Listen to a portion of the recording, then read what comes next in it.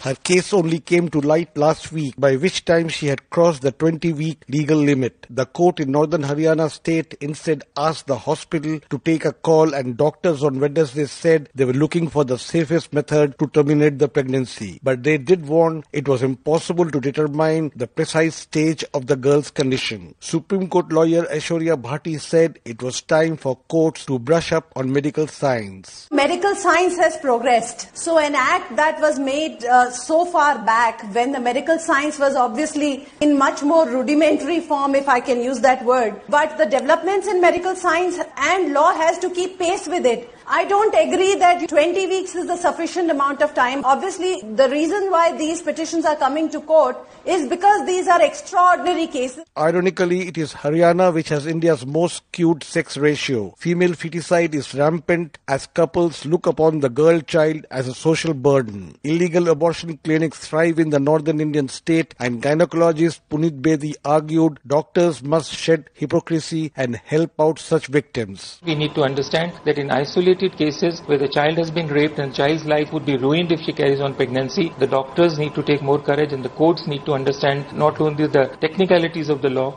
but I do understand that under the circumstances, courts will only interpret the law and not take upon themselves to make decisions. But yes, doctors certainly do all the time. When they do it for money, when they do female feticide, why can't they do it in a poor child who has been raped? So the problem is at various levels and we need to tackle it immediately. India's Supreme Court in recent months received a number of petitions from women, including rape survivors and trafficking victims, seeking terminations where pregnancies has gone beyond the 20 weeks, which India's archaic laws on abortion does not permit. Legal expert Indu Malhotra, however, warned checks were still needed. Certainly, there are malpractices which can take place, and I don't think there is any provision with respect to that. Therefore, one can't leave it too open-ended. The sealing is important because they feel that life has come into the fetus, and secondly, it can be detrimental to the health of the woman, the mother herself. India has a gruesome record on rape, with the capital Delhi alone registering 2,199 rape cases in 2015. An average of 6 a day. A UN committee on the rights of the child in 2014 expressed alarm over rampant sexual abuse of children and said 1 in 3 rape victims in India was a minor. For Newsbreak,